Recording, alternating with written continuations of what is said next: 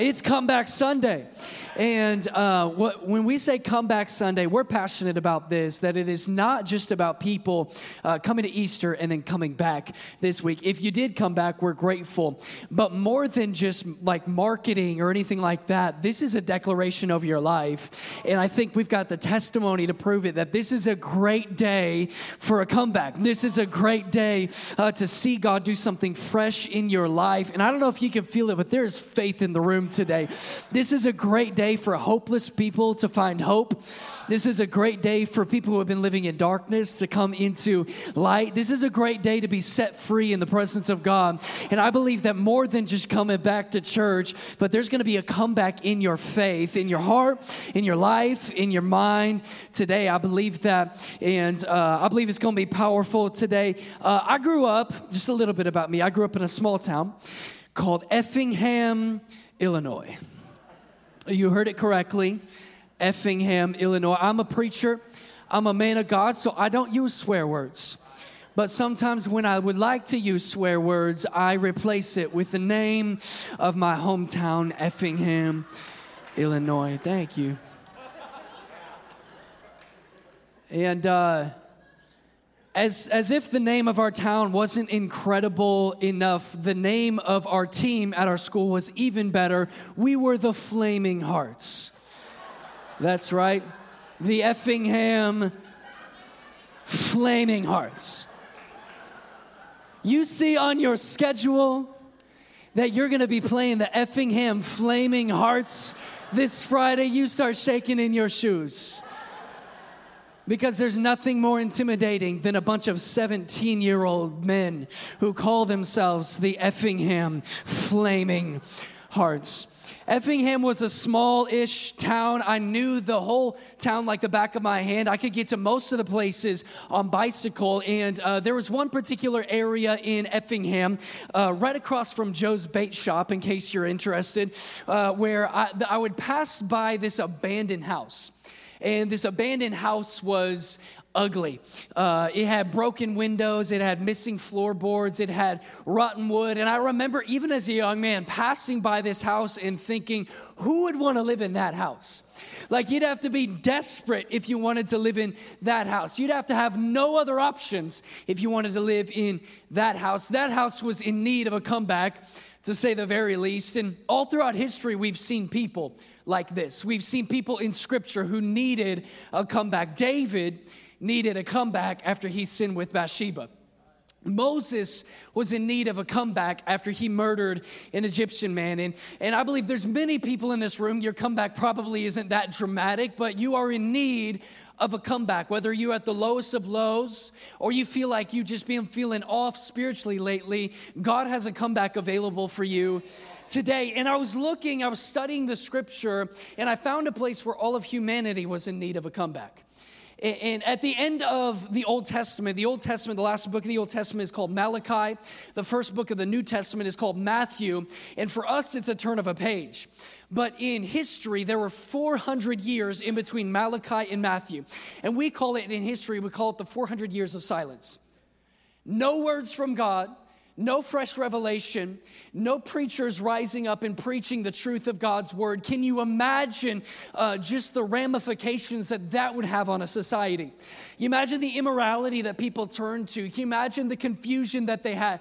Can you imagine how rampant atheism was? If God was real, wouldn't he be speaking? So all of humanity is in need of a comeback. And then the book of Matthew starts and Jesus shows up on the scene. So I thought, man, this Sunday I'm preaching on comebacks. This is going to be easy because all of humanity was in need of a comeback. I'll just look at what was the first message that Jesus preached.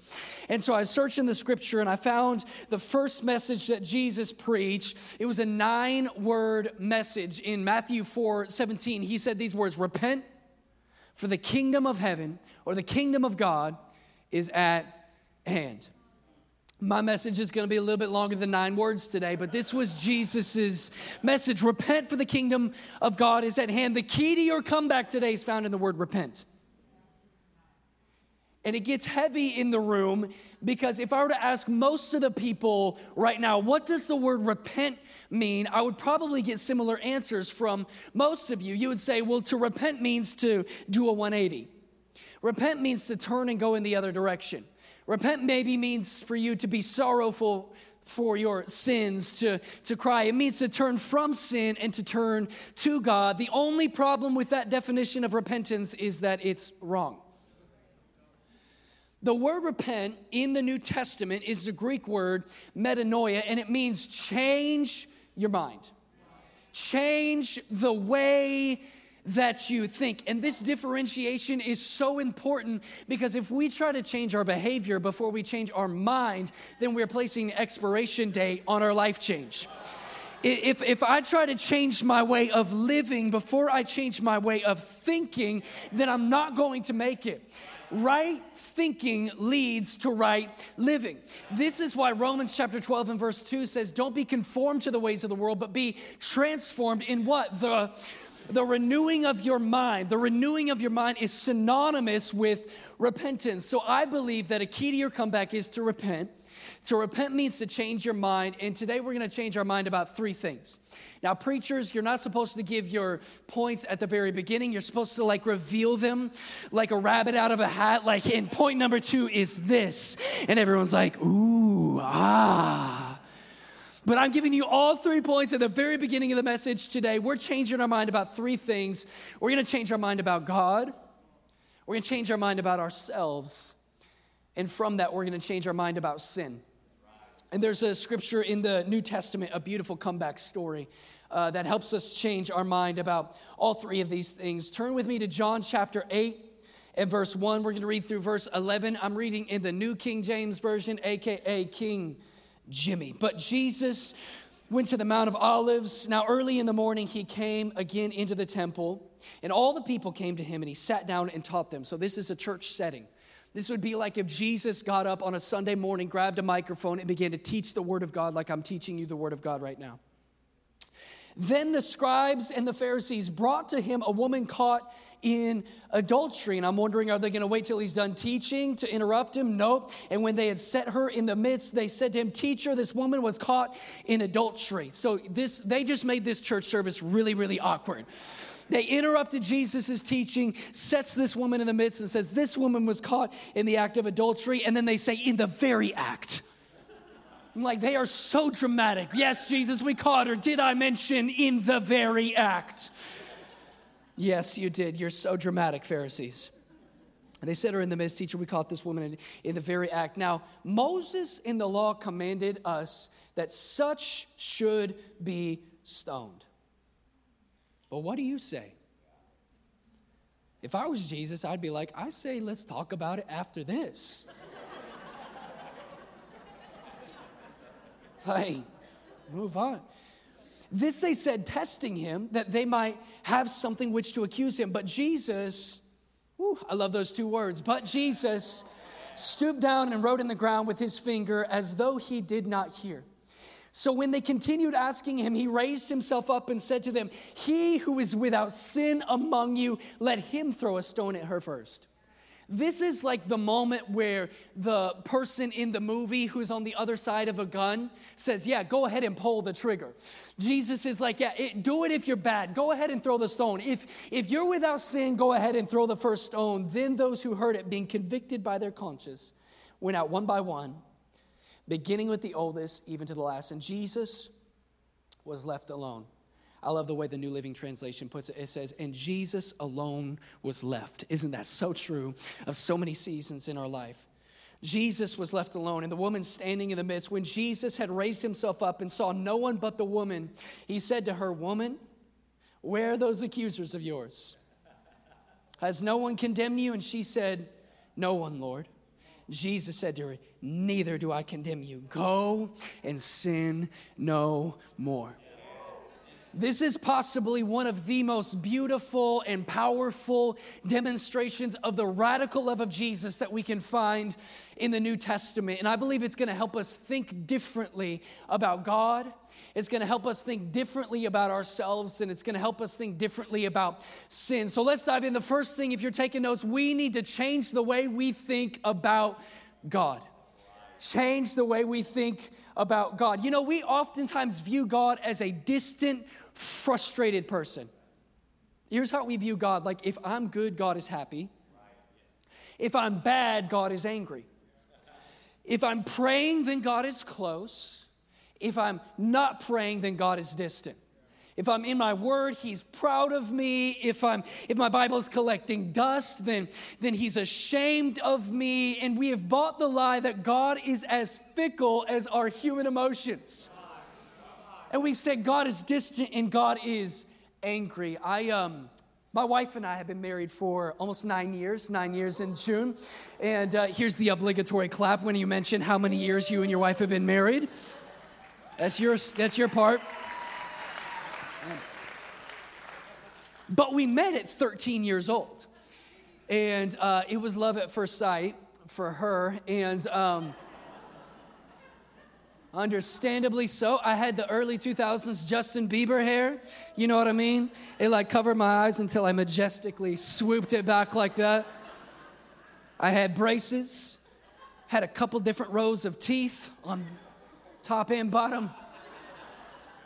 And every time I wore a collared shirt, I popped it. You know what I'm saying? Any millennials remember? Ever since I can remember, I've been. And so it was hypnotic, to say the least. And Kaylee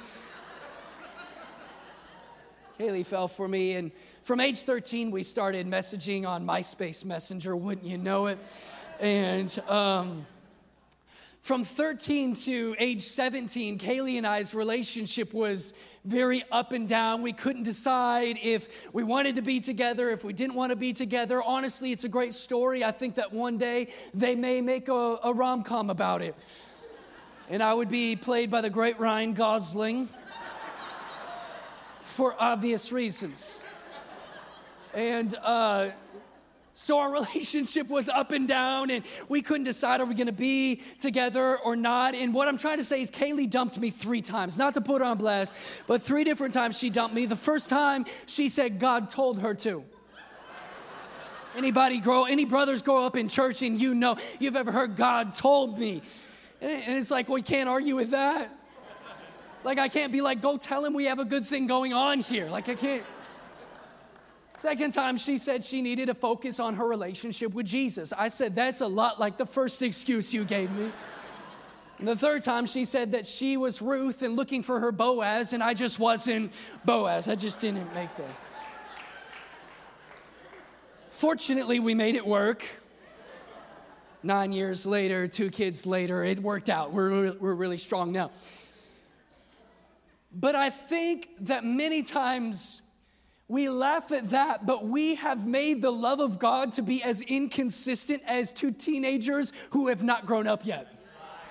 Like, one day God's going to love me, but maybe if I don't behave well enough, then maybe he's going to change his mind. And we need to understand, here's what Lamentations 3 says, the steadfast love of the Lord never ceases, and he never runs out of mercy.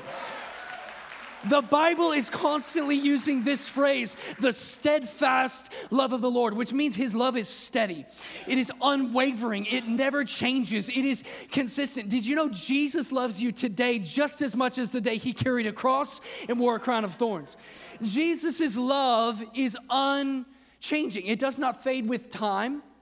Jesus' love does not fade when we are inconsistent. And I think that the enemy would love for us to buy into the lie that when I'm good, he loves me, and when I'm bad, he doesn't.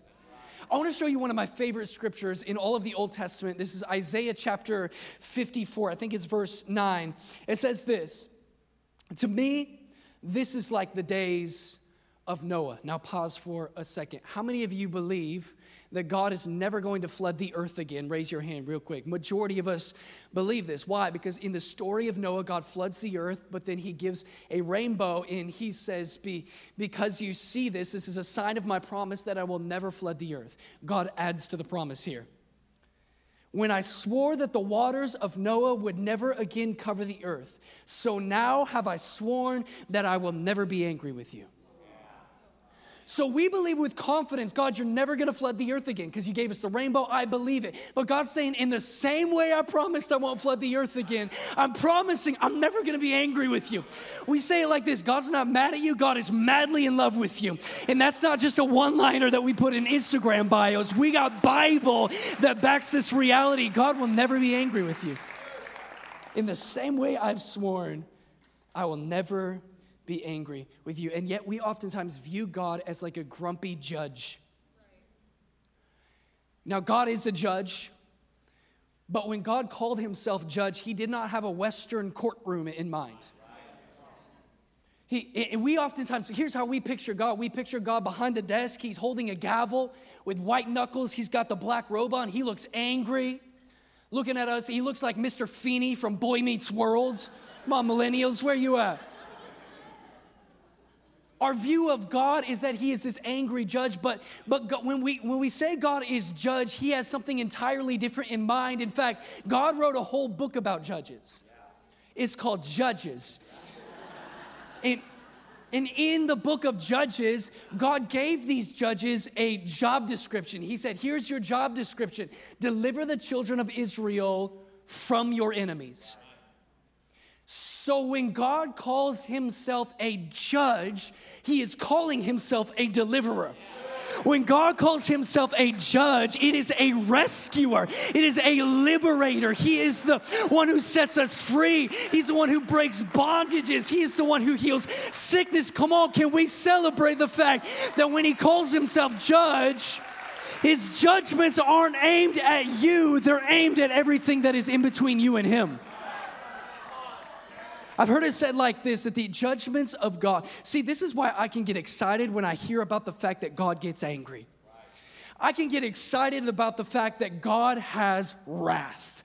Because the wrath of God and the anger of God is not pointed at you if you are in Christ. It is pointed at every enemy that has set itself against you. And his love is pointed right at you. And he's not going to change his aim. He's not going to change his aim. His love is for you. Consistently. Did you know that your behavior has nothing to do with the way God loves you? You could live sinless for 10 years and God would not love you more.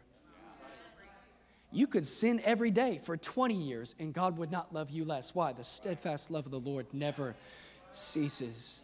We need to learn how to see God differently. Well, Pastor, you don't know who I am. You don't know the things that I've gone through. Surely you're talking to good church people right now. And the truth is, this is what the Word of God says. If you're saying, man, God, like I've asked God for forgiveness so many times and it hasn't worked, surely I'm bothering him. Surely he has run out of mercy for me. Here's what the scripture says, that he delights in mercy. So he's not enduring you, he enjoys you. He delights in mercy. That means he gets excited when he gets to show mercy to you. You know the feeling that you get when you clock out of work to go on a vacation? Or the feeling that you get when you walk through the front door and your kids run up to you and hug your neck? Or the feeling that you get when it's payday and that direct deposit hits? Come on, somebody. That is the way God feels when he shows mercy to you. He delights in it. He's ecstatic about it. We've got to change the way we see God. The second thing we need to change our mind about it, we need to think differently about ourselves. I think there's probably people in this room who would say, I know God is good and I know God is love, but I'm broken.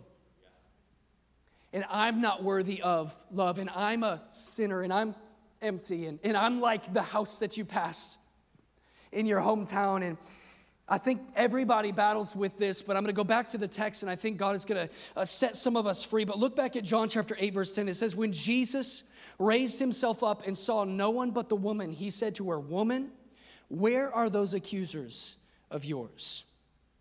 Jesus was not asking her this question because he was genuinely curious. Jesus was asking her this question because he wanted her to see what he saw, that every accusation has been lifted from your life. Where are your accusers? She said, no one, Lord. And he said, neither do I condemn you. This is a picture of what happens in my life and in your life when we give our life to Jesus. Or we would say when we get saved. One scripture that we quote almost weekly is in the book of Romans, that if we confess with our mouth and believe in our heart that Jesus Christ is Lord and that God raised him from the dead, that we will be saved. And when we say saved, that is not just saying that God is going to reluctantly allow you into heaven when you die. The words say, when we become saved, God declares over you, you have no more accusers. Every sin that could have accused you in the past, Jesus lifted that. And here's the biblical word for it. You have been justified. Justified. What does justified mean? It's just as if I have never sinned. Another word for justified is the word righteous. It means I'm in right standing with God. Well, how do I become righteous? I work really hard, right? I try really good and I do really good things. No, here's how we become righteous. When you put your faith in Christ, God gives you righteousness as a free gift. 2 Corinthians chapter 5, verse 21, one of my favorite verses. I've been saying that about every verse that I've said today. It says, God made him who knew no sin to become sin for us, that we may become the righteousness of God in Christ Jesus. So the cross, Jesus was making a transaction. He was pulling the sin of humanity off of humanity and placing it on Jesus. He took the righteousness of Jesus and placed it on everyone that would put their trust in him. When Jesus died on the cross, he did not just die for you, he died as you. And now, what is your position? You are the righteousness of God in Christ Jesus. You want to know one of my biggest pet peeves with church people is when people say, well, brother, I'm just a sinner saved by grace. I don't know why I did the southern accent. I was a youth pastor in Mississippi for a while. Brother, I'm just a sinner saved by the good grace of the man upstairs.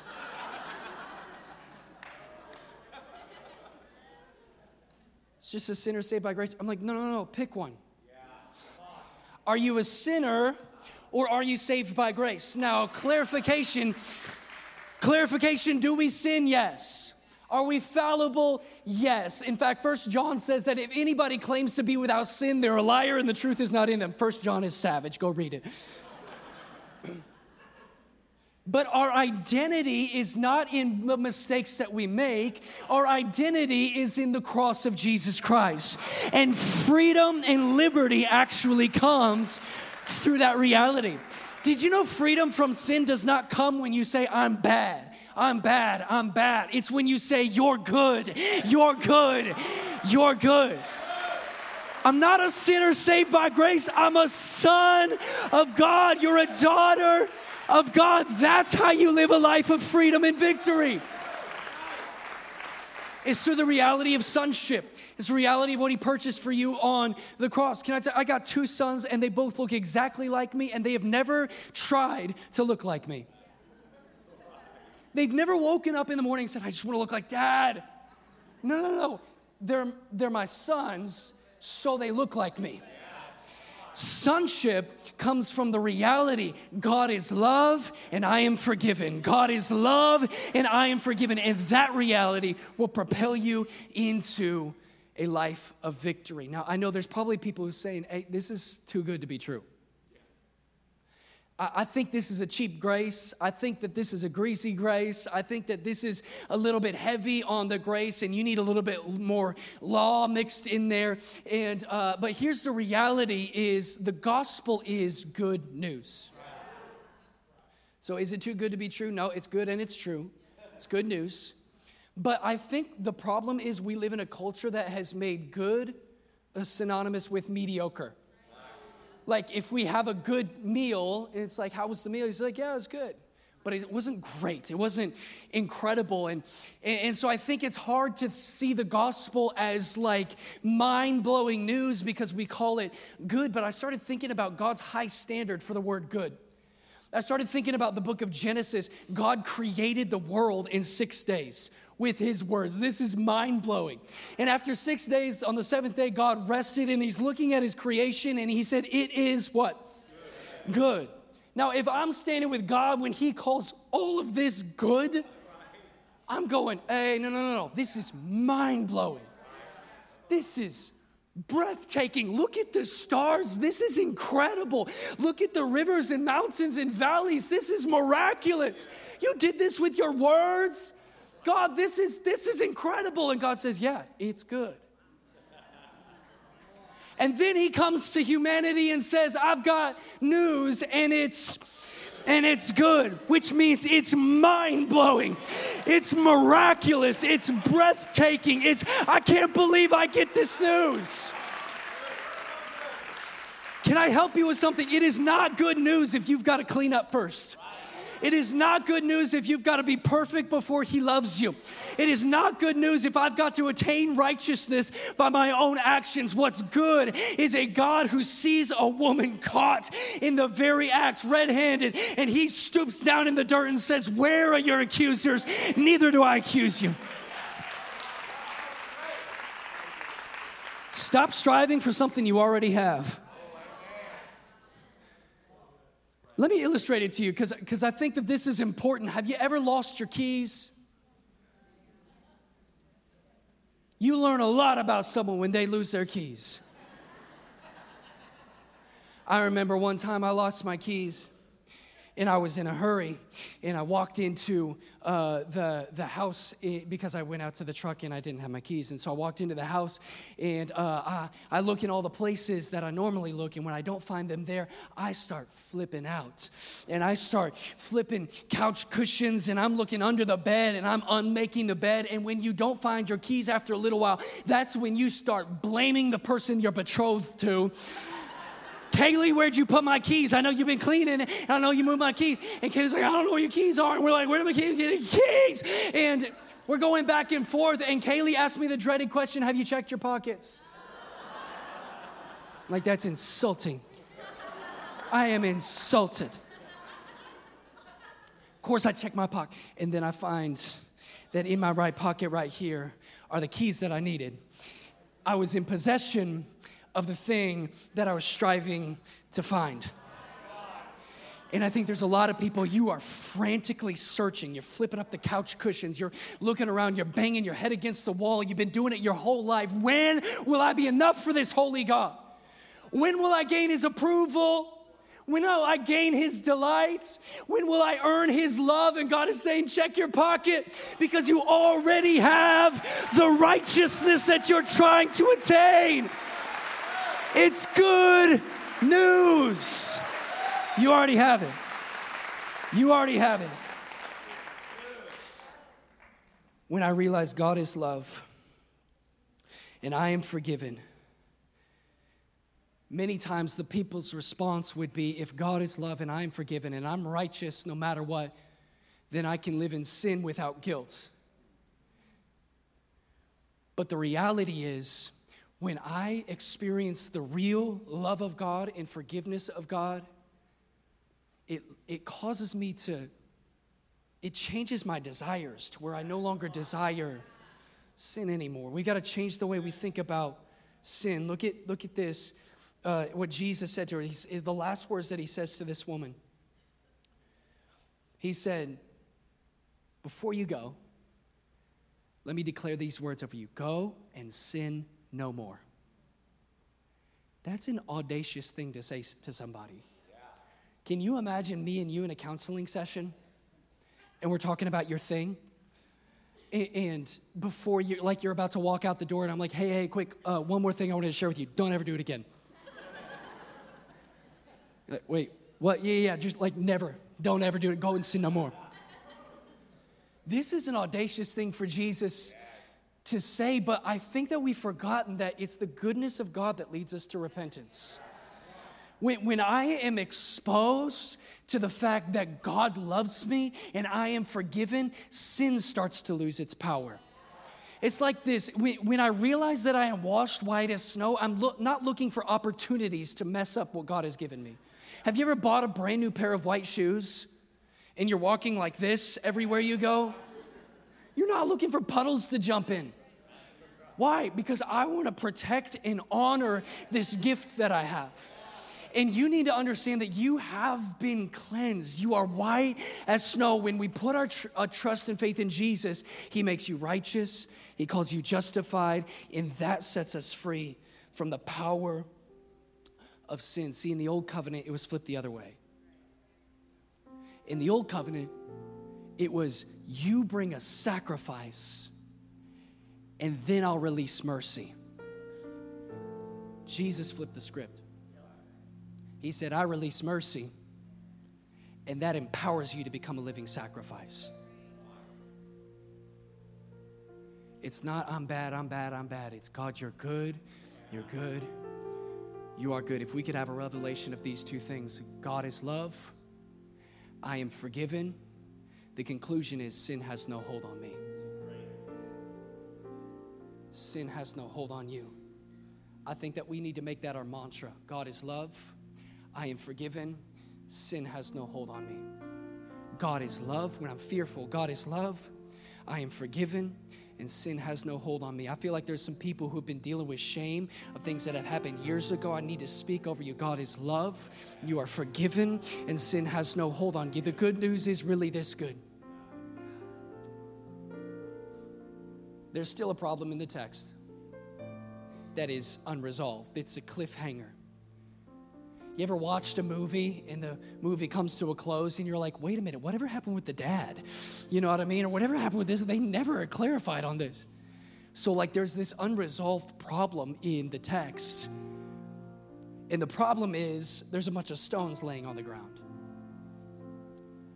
You remember the Pharisees, they picked up these stones and they were getting ready to stone this woman. These stones represented the penalty for this woman's sin. And here's the reality. Sin always has a penalty.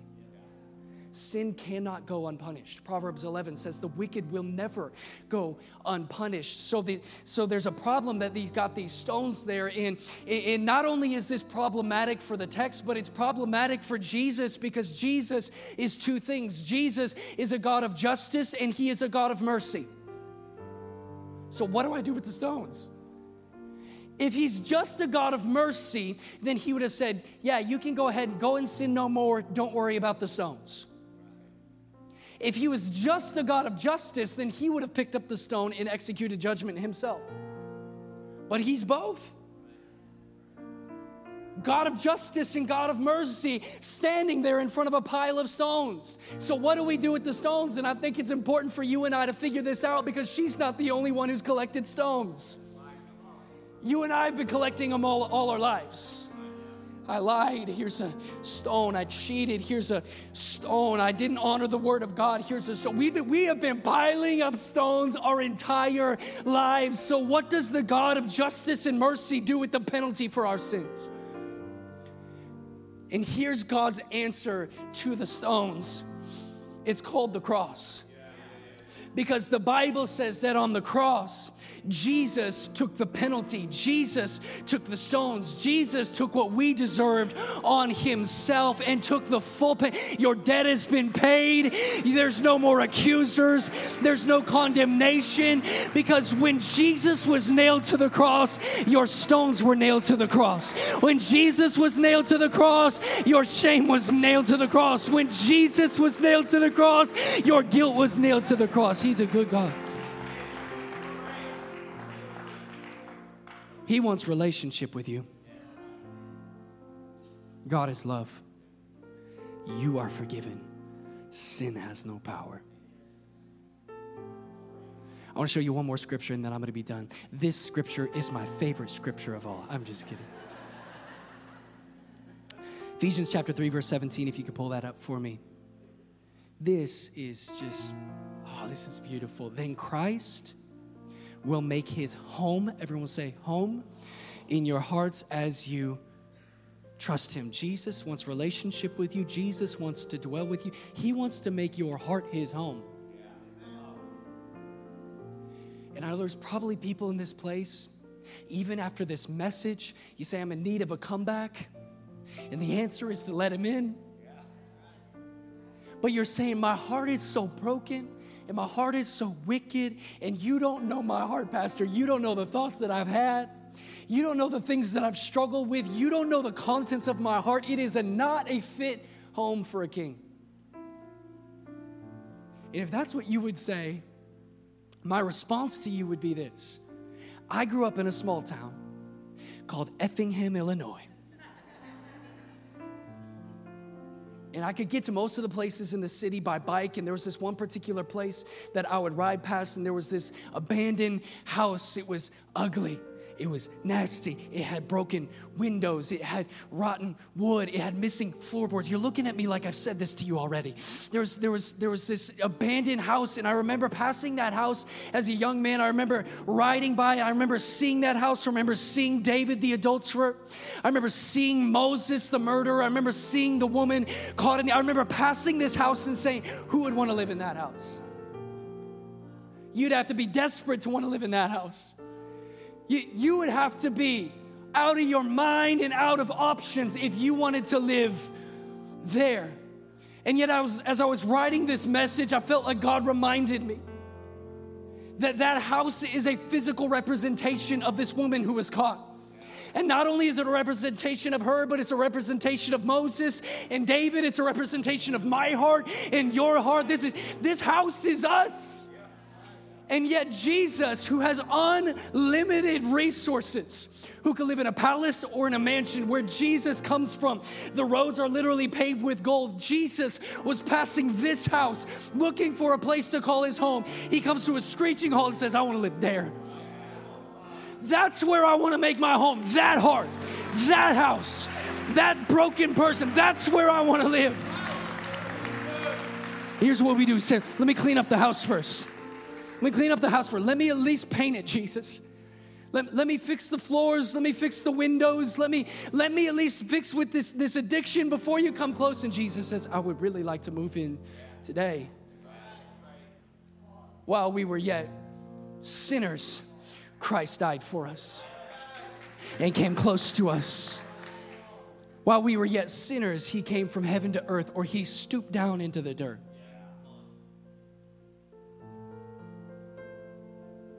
If we would allow Jesus to come into our hearts today, this is what it looks like. Jesus comes in brick by brick, stone by stone, project by project. He makes our hearts whole. And there's going to be moments where Jesus fixes something, steps back and says, look at how beautiful this is. And we come and tear it down with our decisions and with our actions. And when we do that, he doesn't move out, because the steadfast love of the Lord never ceases.